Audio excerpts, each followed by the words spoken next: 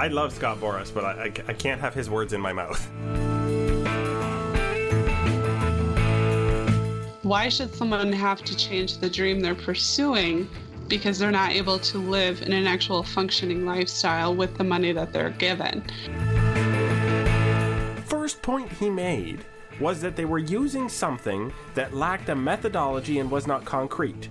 And then he listed heart, experience, work ethic, leadership, love, and passion.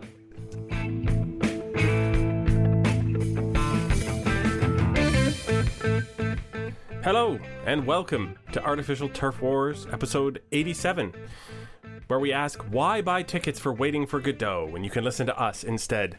I'm your host, Greg Wisniewski. I'm joined this week by Joshua Howsam. Josh, how you feeling? Much better. Glad to be back. Yeah, this is your what do you call it? Your major opening, your return to form, as it were, from your illness. So glad to have you back. You sound good. I wish I had a lot to discuss with you. What do you mean? It's been the most exciting offseason ever. Yeah. We do have a couple of things on the agenda here because we're good at making agendas. If nothing else, we're good at thinking of things to talk about. We have very angry owners and players. That's always fun. I always like to watch people argue out on the onlines. Then we have, I guess, still Joe Biagini, fifth starter. We should talk about whether that's actually a thing that's likely going to happen or not and what it means. And there's the rest of the lineup, which it seems like, other than maybe one more piece somewhere, maybe this is it. We have an interview with Emily Walden, and we'll get in depth with her about the minor leagues, and we'll see what else comes up. And then we're going to have, of course, a do-over, because what would our little podcast be without a do-over? So we begin with the angriest. Like, they say that there's stages, right? There's fear, and then fear leads to anger. Isn't that a Star Wars thing? Yeah, anger leads to hate. Hate leads to suffering. So some Yoda quotes on the podcast. Okay, so the players were fearful that they weren't going to make any money, and now it seems like they're just angry. I think they might be angry and hateful right now. Well, the suffering will be us when the strike comes around in, is it 2021? Yeah, that's when it ends. So they'll strike and then cancel the World Series again, and everything will be terrible. Yeah. But in the meantime, everybody's just in a foul mood. And it's literally everybody. There are some people, I think it was, I can't even remember who it was, Brandon Moss. It was basically saying, it's like, yeah, we kind of did this to ourselves with the CBA, but he's the quiet voice. It's not even, so that's not even a positive spin. That's just a not angry spin. But yeah, nobody likes what's going on because nobody's been signed, nobody's getting paid. So I think, though, what we should address is people in the general public not exactly understanding how this works in terms of the general public's dollars and what happens when players get paid less. It doesn't help you. No, it doesn't. Makes no difference to you, actually, whatsoever. Because the ticket price is not based on the payroll. Ticket price, yeah, go ahead. On demand. And demand is based on how much an owner thinks he can get people to pay to sit and watch a baseball game. Yeah, like the Marlins traded everybody. They are not slashing ticket prices. That's not a thing. No, because they think they can, at $50 a pop or $60 a pop, they can get people to sit in those seats. That's it. Right, and that's all it is. So there's no relation between any of these things. It's just, the players make their money because they are the best in the world, and then that has no effect on your wallet. Right. So the pie is going to be there no matter what. That is, the people are going to pay either TV rights or ticket prices or concessions or whatever else. They're going to pay that to a baseball team, and the baseball team is going to take its money and it's going to dole out its pie, some of which back to, stadium ops staff, and some of which to upgrades. And and then the owner is going to keep as much of that as possible. Whether it's a corporate-owned team or whether it's Mike Ilitch, well, not anymore, but yeah, it was. May he rest in peace. Yes, exactly. It's universal truth. The owners want to make money. And guess what? Despite all of that you may have heard about how much, say, Robinson Cano or Albert Pujols signed for 2 or 3 or 4 years ago, the owners are still making more and keeping more out of every dollar spent on baseball than they ever have been. Or at least close to it. I mean, obviously these Forbes numbers are grain of salt. We don't really know exactly everything, but essentially it's saying the player share of revenues is down to somewhere around 39% now. Which is, if you think about the NBA, I believe they were looking, because part of the salary cap structure is agreeing about how much of those revenues come back to the players, right? That's one of the ways you get a salary cap negotiated. I believe they were somewhere between a 50-50 and a 45-55 split. Yeah, they eventually ended up at 50-50. There was originally discussions about which side of 50-50 it should end up on, but they did end up right down the middle. So that's 12% of the money in the owner's pocket relative to what an NBA team would be holding on to. It's huge. Yeah, that's millions and millions of dollars when you're talking. And we're talking about a $10 billion industry. So when you think about that, 12% of $10 billion is a lot of money. So you really should not hate on the players unless you really love owners. And maybe some people are cheering for the owners and I don't know it.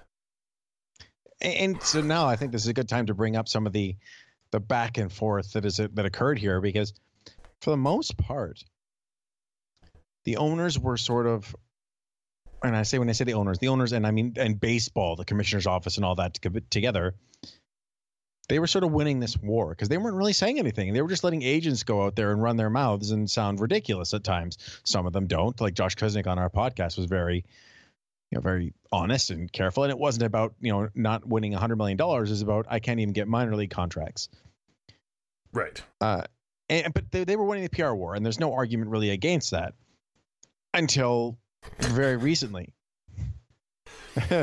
So would you like to read the Scott Boras comments, or would you like me to? You go ahead. I love Scott Boras, but I can't have his words in my mouth.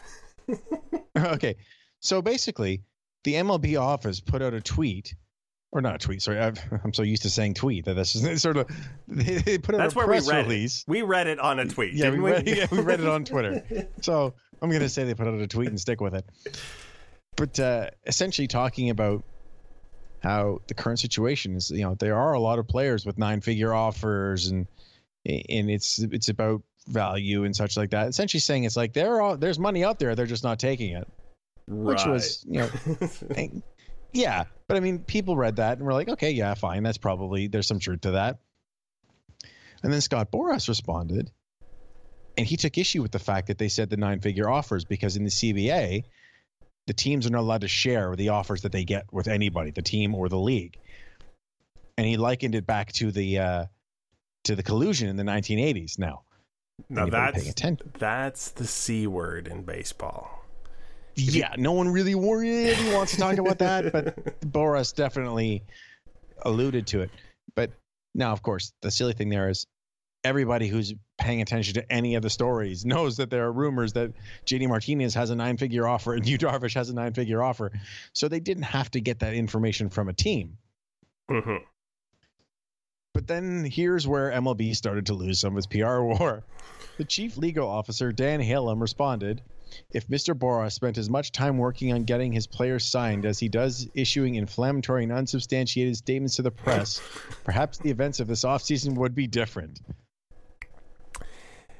So first, I would like to say that as much as I may not be a fan, I know I said I loved him, but I really don't. I'm not a fan of the way Mr. Boras works.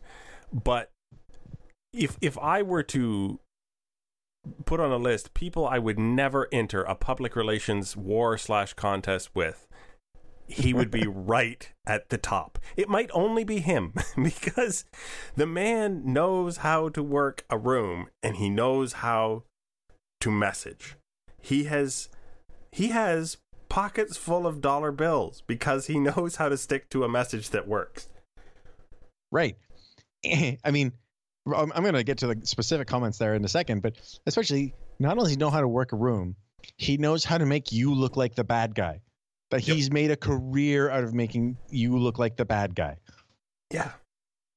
It's like playing with explosives. It's go ahead, juggle grenades. It'll go fine. Yeah. And then also, if Mr. Boras spent as much time working on getting his players signed as he does issuing, et cetera, is there any agent in the history of sports who works harder at getting his players signed than Scott Boras?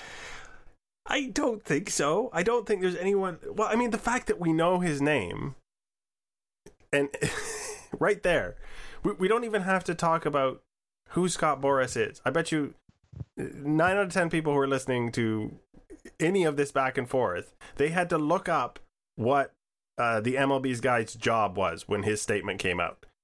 But everybody remembers who Scott Boras represents and who he's got money for. Like, he's already... it's just so ridiculous. Yeah, and so this is where they started to lose the war, because it was just such a stupid, cheap comment to make from the chief legal officer of MLB. And it's just like, why are you getting involved? Why are you playing in the mud?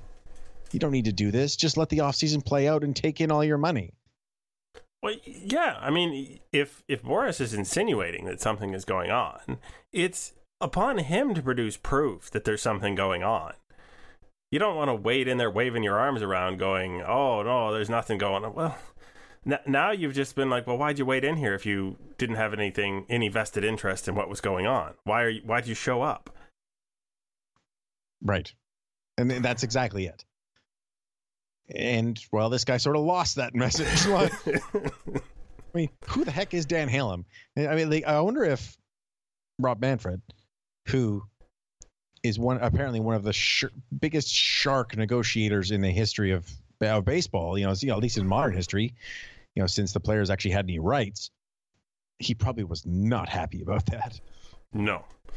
It does come, of course, I guess, around to the other guy who is in this is Tony Clark, who is the head of the MLBPA, and I think is now being asked questions about exactly what it is he does for the players now that he apparently negotiated a contract that doesn't give them any leverage in this situation. Yeah, the last CBA was really weird. The players seemed to go for a whole bunch of creature comforts, things like extra off days in the season, and basically a lot of things to make it more comfortable during the year. And they lost a lot of things when it came to actual ability to earn money and ways that the MLB put into the system to limit spending. And now they're getting really upset about it. It's like, well, maybe don't have a former player as your lead negotiator. Maybe get an actual negotiator to do it. And that, I think, right there is a huge thing. Is experts negotiate contracts, and they need the time and energy and everything devoted to that as a skill and a study. There's hundreds of pages in that CBA, and even when they've had people look at it, say with the qualifying offers, things have come out in unexpected ways. Mm-hmm. Why wouldn't you invest money in that? Because since you're protecting or trying to protect the income of what are 1,200 members of your union? Yeah, it's about that. And especially going up against a guy like Manfred, who's been the lead negotiator for MLB since long before he was the commissioner. They knew what he was. They knew how good he was at this. And, it's not taking away from Tony Clark's intelligence. He's probably a very, very smart man, but it's not his profession. Right. So when push comes to shove in 2021, I'm sure there will be a lot of noise before 2021 when it gets renegotiated again. But I think if you're going to make this argument that teams have suddenly become irrational and are no longer going to pay middle-aged players, and by middle-aged I mean in the middle of their careers, for their declining years, if that rationality is suddenly exploded on the scene and that's what's going to be going forward. I don't know if that still doesn't really hold water for me, but that appears to be the excuse that we're hearing. Those next negotiations are going to be all about young players getting paid while they're young and good. Mm-hmm. And I saw an interesting comment on this. I can't remember who it was, but it basically said that like MLB could have avoided that just by just throwing a little bone to some of these veterans and kept them happy. They would have been able to keep the good players for cheap as long as possible. But that's just the biggest disconnect here is there's the owners and there's the players, but the big player in the middle of that is general managers and presidents, and they're operating on a totally different level. They're not in here trying to think about keeping a certain group happy so that they can do better in the next CBA. They're just trying to put the best team on the field for whatever money they've got. Mm-hmm. And so you end up with the situation we have now, if, as you mentioned, that is the reason that they're just not willing to pay for decline years anymore. It's like, well, we want to be good. We don't want to hurt ourselves down the road with a potential, play like Torrey Tulowitzki, for example, making $20 million for the next couple of years and then $14 million. Yeah. So do you think there are owners who are going to to their general managers and saying, you have this much money now, but I don't want to see $50 million tied up on guys who are over 35, in 2020. I don't want to hear about that because I don't want you, coming to me, with all these backloaded contracts. I think it's more just GMs know that they're responsible for their budgets. And if the budget goes down and they are saddled with this $25 million on their books, then they can't operate. Makes sense. I think that's just what it is. Yeah. I don't think it's an ownership direction. I think it's just an understanding that that's the way the sport goes, and that's that this keeps them safe to make that move if they need to make a move for a guy, or if they see a window opening up with some unexpected rookies who are better than they thought they would be, or a lineup that's performing better than they thought they would be. They want to leave themselves that opportunity and not be like, oh, well, I could have done something, but I can't pull a deal off now because I know next year I'm not going to have the money for that. Right. And we talked about a bunch of the other things too. There's the new luxury tax and the big spending potential next year. There's the teams that aren't contending. There's a lot of factors going into this. But essentially, our base point is there's a lot of unhappy people, and it's not going to get any better any faster. No. All right, let's just wipe that one away. Let's move on to actual possible people playing baseball on a field, which apparently pitchers and catchers is like, 9 days away? 6 days away? Yeah, I think it's on Valentine's Day or something like that. As soon as they sign a pitcher and a catcher, we're going to have guys down. We do have Joe Biagini, though. Joe Biagini, who was very good in the bullpen, and then bounced back and forth a lot last year, and was, I'm going to say, great against only the Orioles as a starter. and I mean, that's important because you face the Orioles a lot.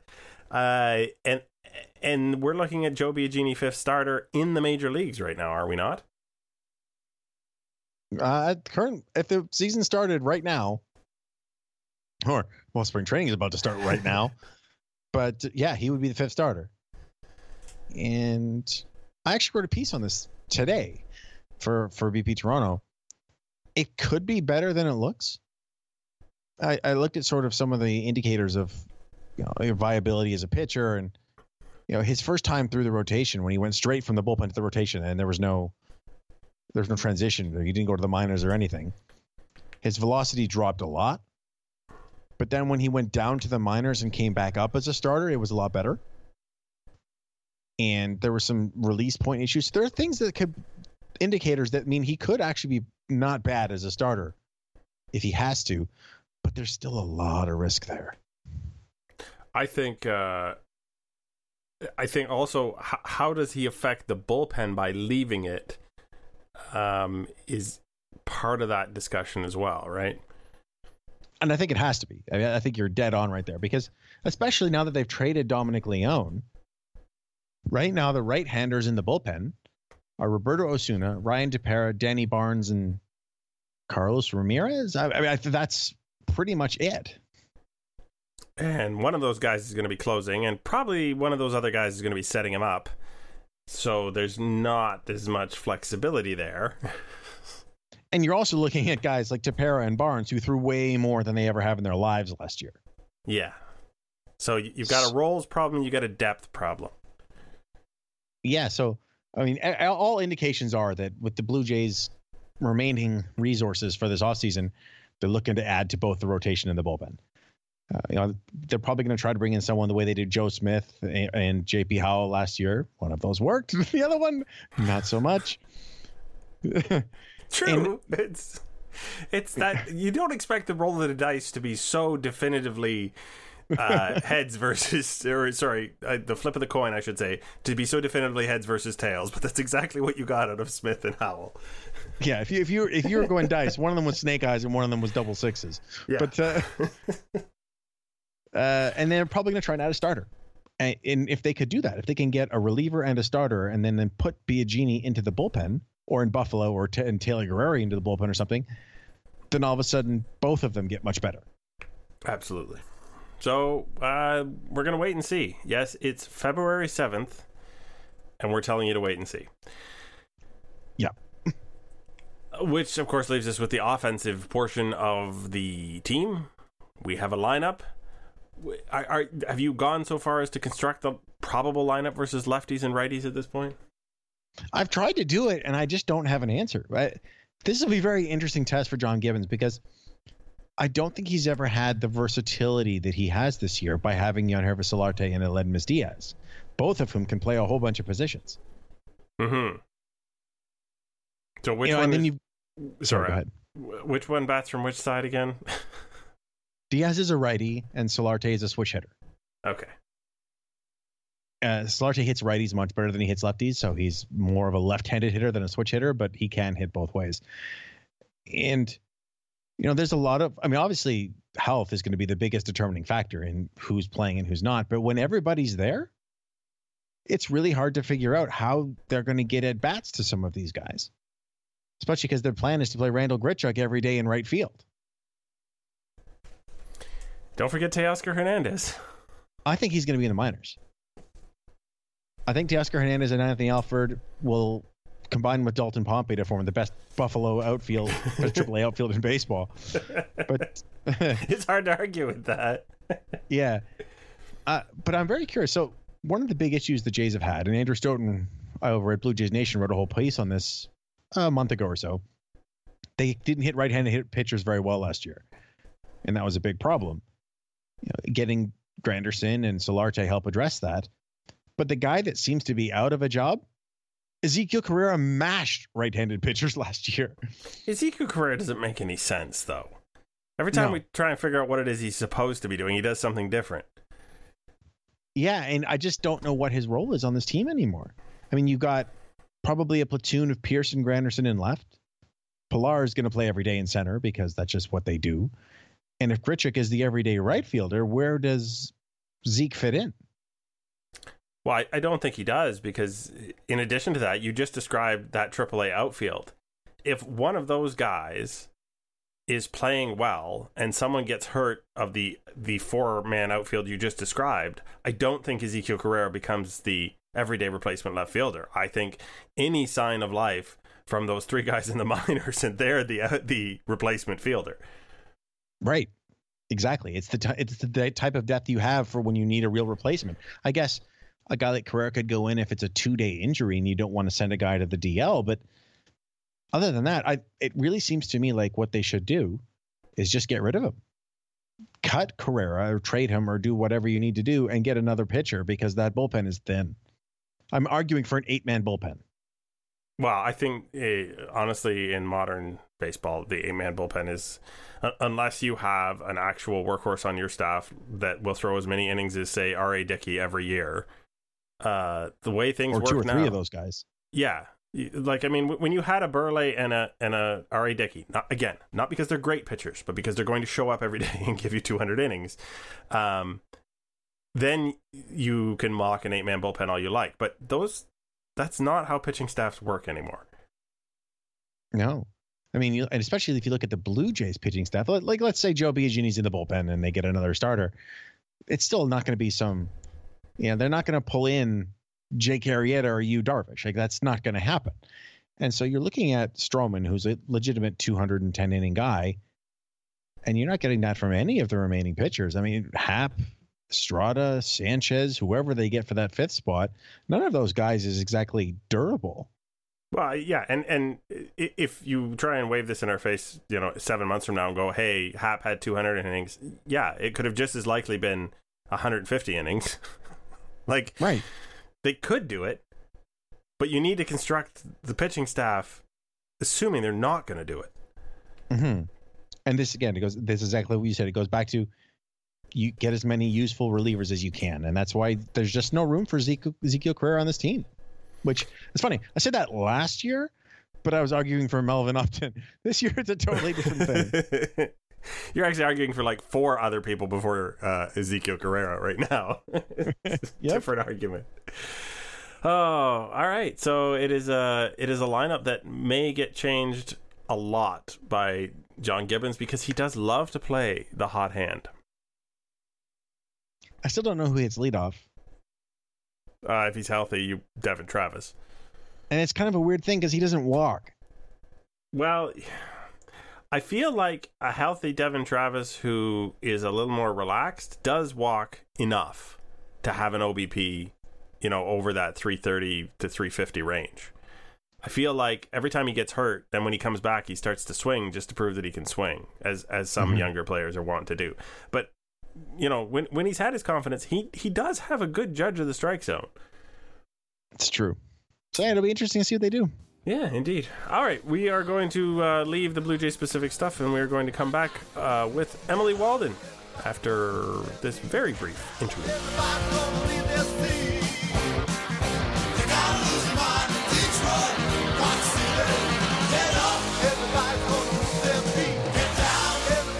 And we here at Artificial Turf Wars are pleased to be joined by Emily Walden of the Athletic Detroit. Welcome back, I guess, to Artificial Turf Wars, although I don't know what the name of this podcast was when you were last joined us. No, it was still this one, so we're good. Okay. So no identity crisis. That's good to know. So you were forcibly recruited by The Athletic, like every other writer out there, so congratulations on that. I hope there was no trauma when they kidnapped you in the night and told you you were working for them. No trauma, thankfully. Ken Rosenthal and his unmarked white van have done a very effective job of not creating too much PTSD in the process. Awesome. So you cover a lot of different minor leaguers, and we noticed on Twitter you mentioned that one of the things you wanted to talk about was how the minor league side of the game, as players, are not treated nearly as luxuriously as their major league counterparts. So we wanted to get into some more depth with you. So I guess the first question is really, what does a minor league player typically get paid for a season's work? Well, the thing about the minor league system is that every affiliate tends to have a different pay scale set up. A lot of that is on the basis of what the major league office kind of sets as far as parameters go. And what a lot of people don't realize is that the major league club is who signs the paychecks. The affiliates, who the players are obviously assigned to, they don't have the luxury of signing the paychecks. So any type of a shift as far as compensation changes would have to literally come from the top. And obviously it's been a very scrutinized topic for quite some time, and definitely below where the bar should be as far as what they should be making just as standard employees. Some of the levels after taxes are making about $4 per hour. And that doesn't include some of the other things they're responsible for, like clubhouse dues, just paying general gas for their car, if they want to go out to eat at any time. It's a very, very stressful process for them, and a lot of them have had to pick up second jobs. So it's a very tough thing to watch, but obviously it's something that is really going to have to start from the top as far as who makes those calls, and it's going to be a very long process to get that change made. Now, you mentioned specifically an hourly wage concept there. I think this is something that a lot of people have trouble wrapping their heads around properly because to them, a minor leaguer just plays their 3-hour game. But there's a lot more than the daily requirements of a minor leaguer, isn't there? I would say there definitely is. I mean, you look at the fact that they're traveling so much, the amount of time that they spend on a bus, depending on the location of the affiliate they're assigned to, staying in subpar hotels, really not eating the greatest food when they're on the road. Although some teams are really beginning to make nutrition a priority, that's something that has really started to kind of come into the spotlight, which is an incredible improvement considering where it was at before. So the fact that they have to kind of build into this crazy schedule, they've got to get used to making a life for themselves, and then not being able to meet their financial needs, anywhere from cell phone bills to paying rent. Not all affiliates have housing set up, and so a lot of the players are responsible for finding their own housing in time for this season to begin. So that's another very hefty responsibility on them while they're trying to pursue this ultimate hopeful career at the major league level. So just really a lot for them to shoulder overall. Especially considering that the percentage of them who are actually going to make it is actually quite low. So you're looking at a bunch of people who are genuinely, the vast majority of them know that they are going to be sacrificing these years, and you don't really get them back. That's very true. And it's obviously, as anyone who knows who's been an athlete at one point or another, just an incredibly minute percentage actually make it to the major league level. For baseball specifically, I want to say of college athletes, it's maybe 1% to 2% that actually make it to the major league level. And so those kinds of numbers, obviously, they're aware that it's a grind. They're aware that it's a sacrifice. So from the perspective that I've always had on the topic, to be able to invest in the source of revenue for these teams from the league perspective, I don't personally see it as too much of a stretch for a lot of these owners to reach a little bit deeper into their pockets and be able to meet some of these needs on a better basis. Obviously, like I said, it's an incredibly complicated process to lay it all out. They have no union representation at the minor league level, and that's another big issue that's really created some problems. So it's really going to be a process of putting the right pieces into place, and then also having the right individuals who are willing to continue to fight this at a higher level to make sure changes are made. Yeah, and then unfortunately, though, it seems as though the people at the highest level really look at this as a different way. Given what you're talking about, 1% of or to 2% of college players, and probably even lower than that for high school players and international free agents, how offensive was it when the league came out and said that they're treating this as an apprenticeship when so few of those people actually get to graduate to the master level? That was really hard to swallow. And I know the players have to swallow it on a whole nother level themselves, knowing the sacrifices that they've made.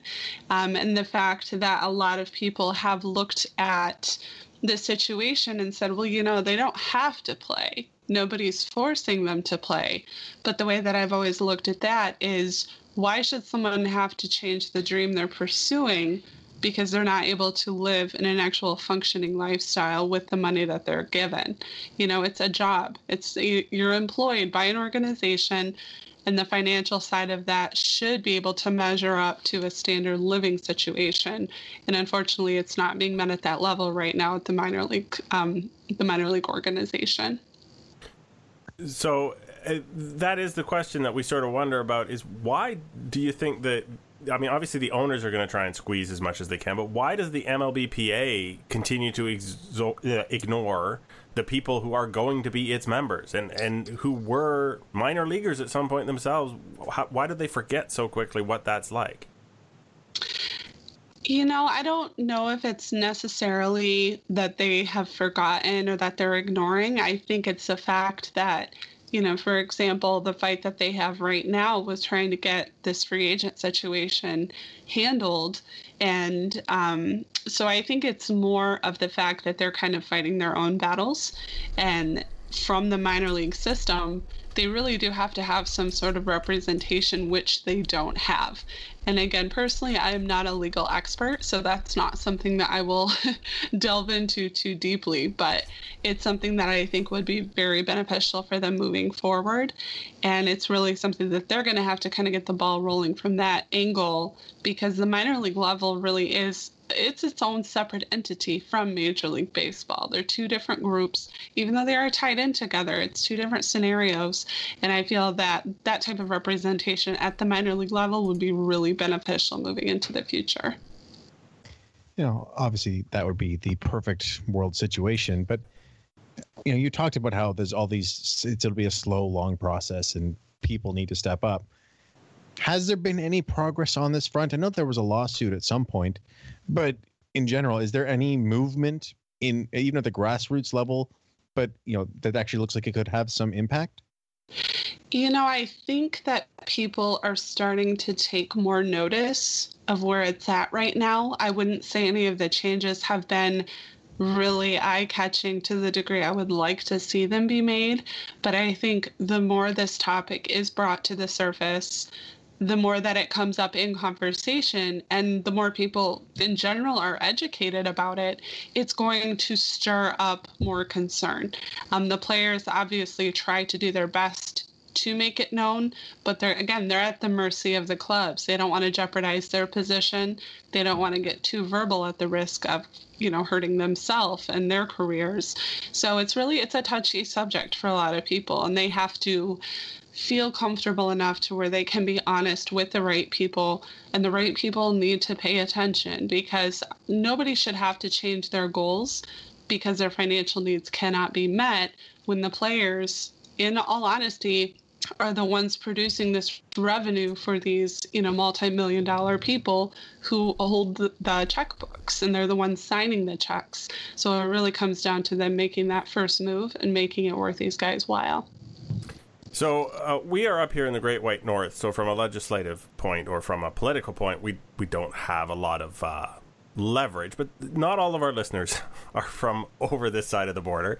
If someone was looking to get involved or help someone out, what do you think would be a good step? Is there someone, an organization that they could get in touch with, or is there some sort of a place to start of an actual concrete effort? And to actually correct you, the Great White North is my backyard at the moment because we are sitting under a great deal of snow here in the state of Michigan. So I can relate to your pain. I definitely can relate to your pain. As far as assistance, I think, again, kind of like I touched on earlier, just being educated to the situation, being educated to what a standard employee should expect and deserve, and also being aware of what type of programs or, different things that are available in these minor league towns. Like I said earlier, not every affiliate offers host families. So even looking into trying to help kind of set up a process that makes it more comfortable for these players coming to town, setting up some type of housing arrangements that would help them. Working to get these guys taken care of. I know some incredible host families, even here in the West Michigan area, who have done just some amazing things for these players. A lot of them coming from different countries. They have no family here, barely speak our language. And so trying to make it as comfortable for them as possible when they've put up so much sacrifice really shouldn't be that big of a deal. So I think for people wanting to reach out, research. Look up the details of it, really get to know where these guys are coming from. And I think that anything you do is going to be very much accepted. And really, the most we can do is just really keep the word out there to keep people educated. And hopefully more of that will make a difference as we move forward. I think that's an excellent thought. I think, if you do have a minor league affiliate in your town or near your town and you go to watch the ball games, maybe think about getting a little bit more involved, because they're not just players, they're people out there, and they're trying to make their dream come true, and maybe you could help make that a little easier for them. On that note, I think that's a great note to end on. Emily, we really appreciate you coming on. We want this issue to have as much visibility as we can bring it, because we do think it's important. So we appreciate your time coming by.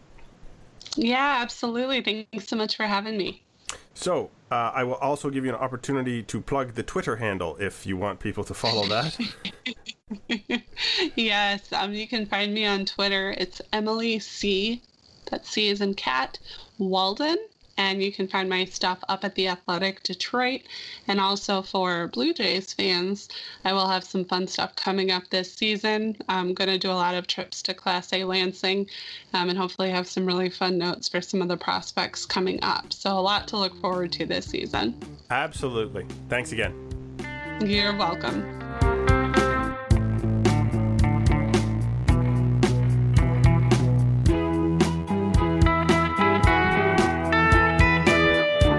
And we are back. That was a great conversation with Emily. And then I'll let you in on a little secret, folks. We kept talking to her a little bit afterwards. And it turns out the Blue Jays, when they brought Bo and Vlad to Lansing, they really did treat them like royalty. Yeah. And really took care of them, too, in ways that, in terms of their health and their time on the field, which we hear about this high performance department. It's nice to see that they're really extending this down to the minor leagues and trying to take care of them in that way too, though. But yeah, and the Blue Jays have that rookie camp where they bring 12 or 15 minor leaguers up to Toronto every winter and show them the stadium and they show them the clubhouse and all that other stuff. And I've always kind of dismissed that. But on the other hand, I think getting your feet wet that way, if they're expecting to call you up, maybe that's a smarter move than we give them credit for. Yeah, maybe. But either way, it's this whole treatment of minor leaguers and everything about it. Everything Emily said there. I think everybody listening to this should really, make an effort to try to push this forward. Absolutely, absolutely. We shall move though on to the most important thing of every podcast: listener questions. Time now to hear from our listeners. That just seems silly. Here are the rules. First I ask a question, then you ask a question. Now, how does that sound, sweetheart? Could you repeat the question, please? Oops. I hit pause. Anyway. Oops. So we know that it's the most important segment because without any listeners, is there really a podcast? Ooh, it's like the tree falling in the forest. Exactly like that. And when we get questions, we know there must be listeners. And our first listener from way back on February 2nd, we have a question from Travis Laver at Travis_R_Laver. Imagine, as I'm sure you often do, that you are the president or GM of the Jays. Donaldson's representatives come to you in the dark of night. No, I added that part. With the framework of a 5-year, $130 million deal starting in 2019. Do you draw it up? Josh. If they came in the dark of night, I'd probably say, why are you at my house at this time of day? But since you added that part and not Travis, 5 years, $130 million, you're looking at $26 million a year. He's making 23 now. That takes him to his age 37 season, I think. I think I'd probably do it, but that's probably the upper limit of what's reasonable given his age and typical aging curves. Yeah, though I would still do it. Yeah, but I wouldn't go to 6 years at that same annual rate. But 5 years, 130, I think I would. Would you do 6, 135? Well, yeah. If you adding another year for $5 million, I think I would do it. Yeah, but you backload the year, so you're stuck paying him the $27 million in the last year. So you feel well, then you're doing really well in the previous years then. But yeah, I think both of us would do this. So, what's next?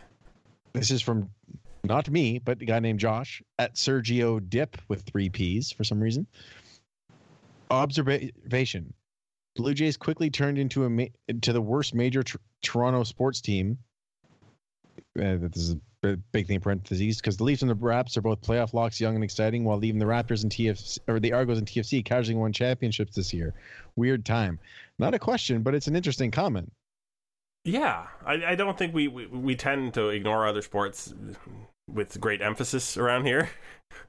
But yeah, I think maybe some of our disappointment or our, the whole idea that we don't want it to be a half effort on the part of the Jays. I think part of that is driven by seeing in the Twitter sphere and online and in the media, all the other teams being really, really good. Mm-hmm. And you want to be in that club of goodness. And it's really funny, especially because, 2 years ago, the Jays were in the ALCS. 3 years ago, the Jays were in the ALCS. And the Leafs weren't even making the playoffs. Yeah. And especially, though, because last year the Leafs made the playoffs, and the Jays made the playoffs, and the Raptors were good, and TFC was good, and the Argos were the Argos, and they just, the CFL is like 7 teams. So winning this Grey Cup doesn't mean a whole lot. But, it looked like everybody was going to be good at the same time, and then the Jays picked the worst time to not have a good year. I know it seems like that, but there's no good time to not have a good year. That's true. Michael Gordon at Michael09939087. Now, he might be a bot, but we're going to answer the question anyway. What's your thoughts about the Blue Jays farm system and on what's happening with free agency? We covered the free agency bit, obviously, in great depth in Section 1. But the Blue Jays farm system, in general, how do we feel about there are so many rankings of so many players and top 100s and everything else. How do you feel about it overall? Yeah, I look at them, but I also listen to what people are saying from within the industry, and I think it's pretty good.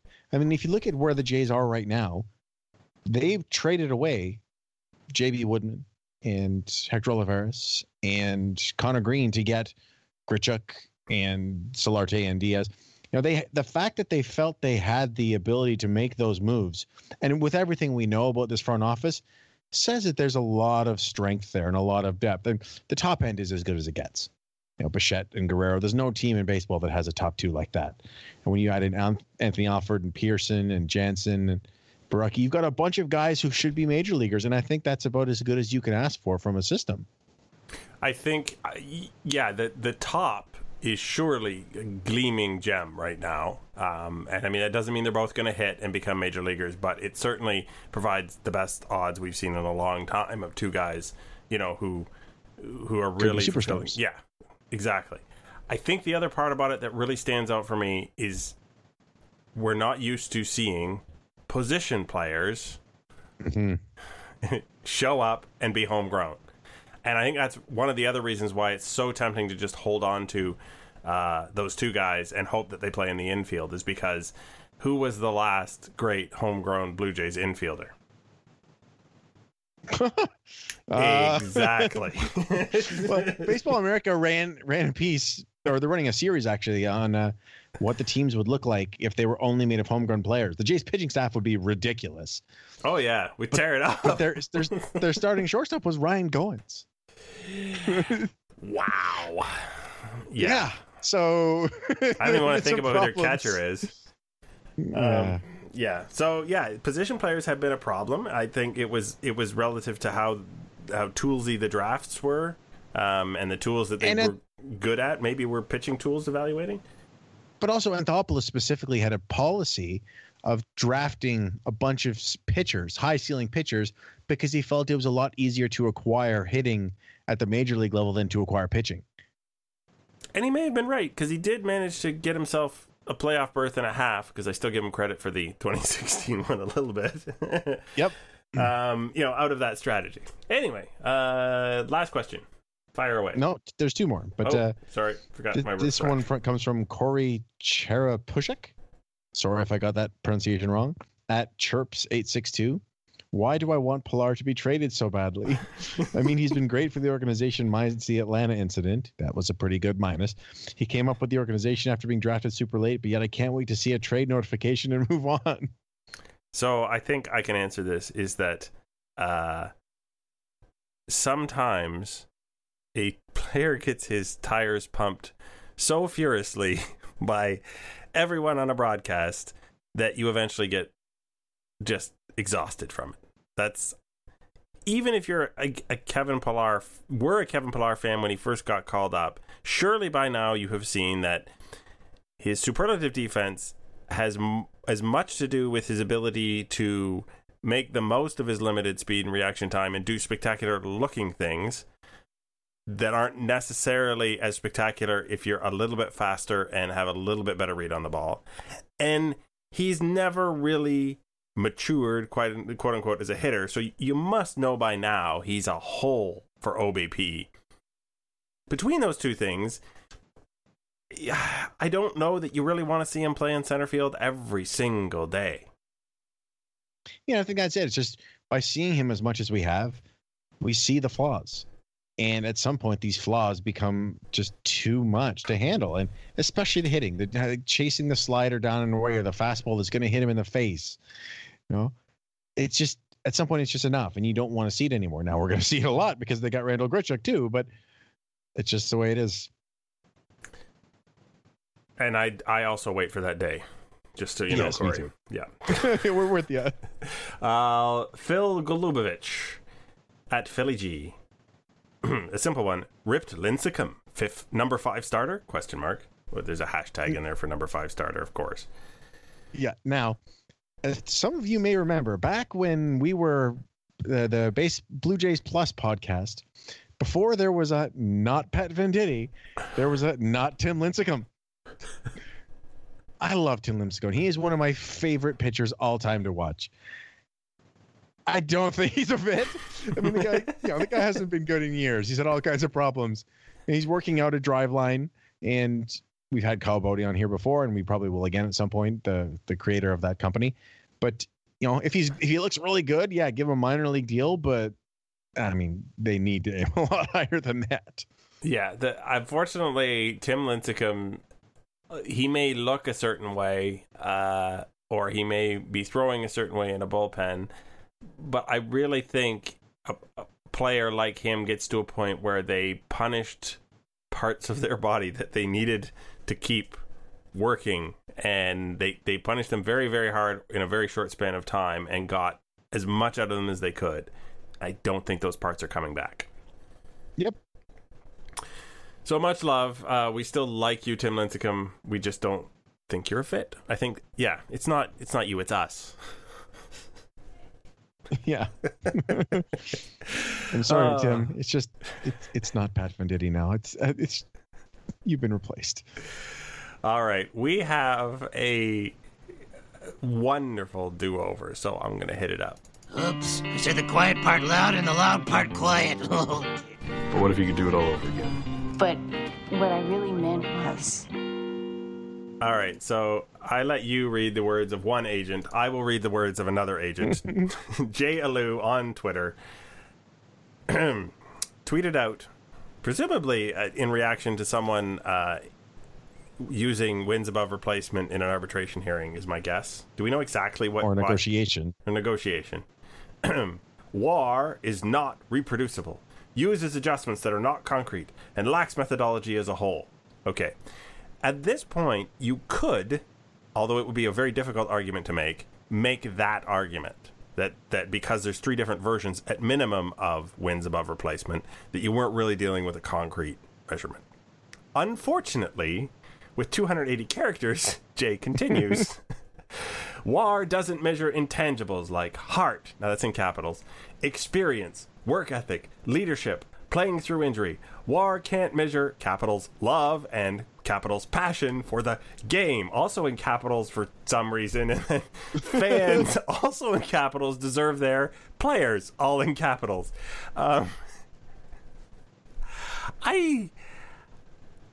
I would not want this particular line of questioning or reasoning trying to back up a contract I was signing. Yeah, so if this was the thinking process of your agent, wouldn't you go looking for a different one? It's like I don't want an agent out there who's thinking, I don't listen to WAR. I only listen to weird intangibles like heart and leadership. And for some reason, playing through injury, it was listed as a good thing. It's a very bad thing, as we've discussed many times on this podcast. I don't want this guy representing me. I want someone who understands the modern way of thinking. How much per year bonus do you get for loving the game, Josh? Well, what about love and passion in all caps? Oh, yeah, absolutely. If you love with just like lowercase letters, that doesn't even pay. You have to have love and passion, both in all caps. So the funniest thing about this whole thing is, right, So the intent, like heart, experience, work ethic, it's leadership, not through injury, but the other stuff, it matters, right? You know, well, especially experience, work, and leadership. There's a value to it, and that's a big part of why the Blue Jays signed Curtis Granderson. But here's the other thing: you also have to be good. Well, yes, but go back to the first point he made was that they were using something that lacked a methodology and was not concrete. And then he listed heart, experience, work ethic, leadership, love, and passion. He even called them intangibles. Does he understand what that word means? It means you can't measure them. In the first half. The thing is, like, if you're talking about all these things, right? Heart, experience, work ethic, leadership, playing through injury again for some reason. You can be really, really bad and have those things. Mm-hmm. Nobody's going to pay you. No. Yeah. So, other than negating his own argument with the second half of the tweet that he was trying to set up as the first half, I think Mr. Alou's do-over would be to not telegraph anything like that if he wants to keep all of his clients out in public. You know what? I think just don't tweet. I think if you just erase all your tweets and come on the show and say you're sorry for tweeting, we would probably not talk about this again. Yes, so the do-over be done, and that means, I believe, that we are quickly approaching the end of the podcast. But before I get to the end of a podcast, I usually give you this opportunity to have a final thought, which as it turns out might not be what you originally planned, because we have what for us is breaking news. Yeah. I was originally going to talk about some silliness involving football players being traded and the nonsense of that part of things, but no. Tim Brown of Yahoo Sports has reported that the MLBPA is preparing to conduct spring training camp for free agents, and Jeff Passan furthers that, saying the union is considering starting camp as soon as Tuesday, although a lot of players haven't been informed yet, so who knows how many are coming, but they're still going to try to do it. So this is a camp for all of the people who don't have a camp. Mm-hmm. So they can go and they can work out and all in one place with some kind of... They were talking about the IMG Sports Academy, so there'd be coaches and things like that. Although, who knows how effective this is going to be, because from Passan, quote, one free agent told me he'd rather stay home. Wouldn't we all, rather than work out? I am just slightly curious if you let the free agent team get together and go on the road. How they much would run? I won't swear, but there's a lot. The free agent team would be really good. They would destroy some of the spring training squads that get put on the road. All right, well, there's a weird one. My final thought is, if you are really pining for some competitive give and take in the baseball world, slide on over to Twitter and pick either Brandon McCarthy or Josh Donaldson and scroll back a little bit and watch them trash talk one another, just like it was the middle of July. Pretty good. There's a series of tweets where there's some debate about what would happen to the bat and the ball if ever they were to meet up. It was really good.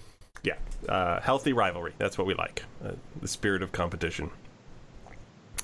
All right. So we are really at the end of the podcast. So I would like to say you have been Joshua Howsam at Joshua Howsam, and I have been Greg Wisniewski at Coolhead 2010.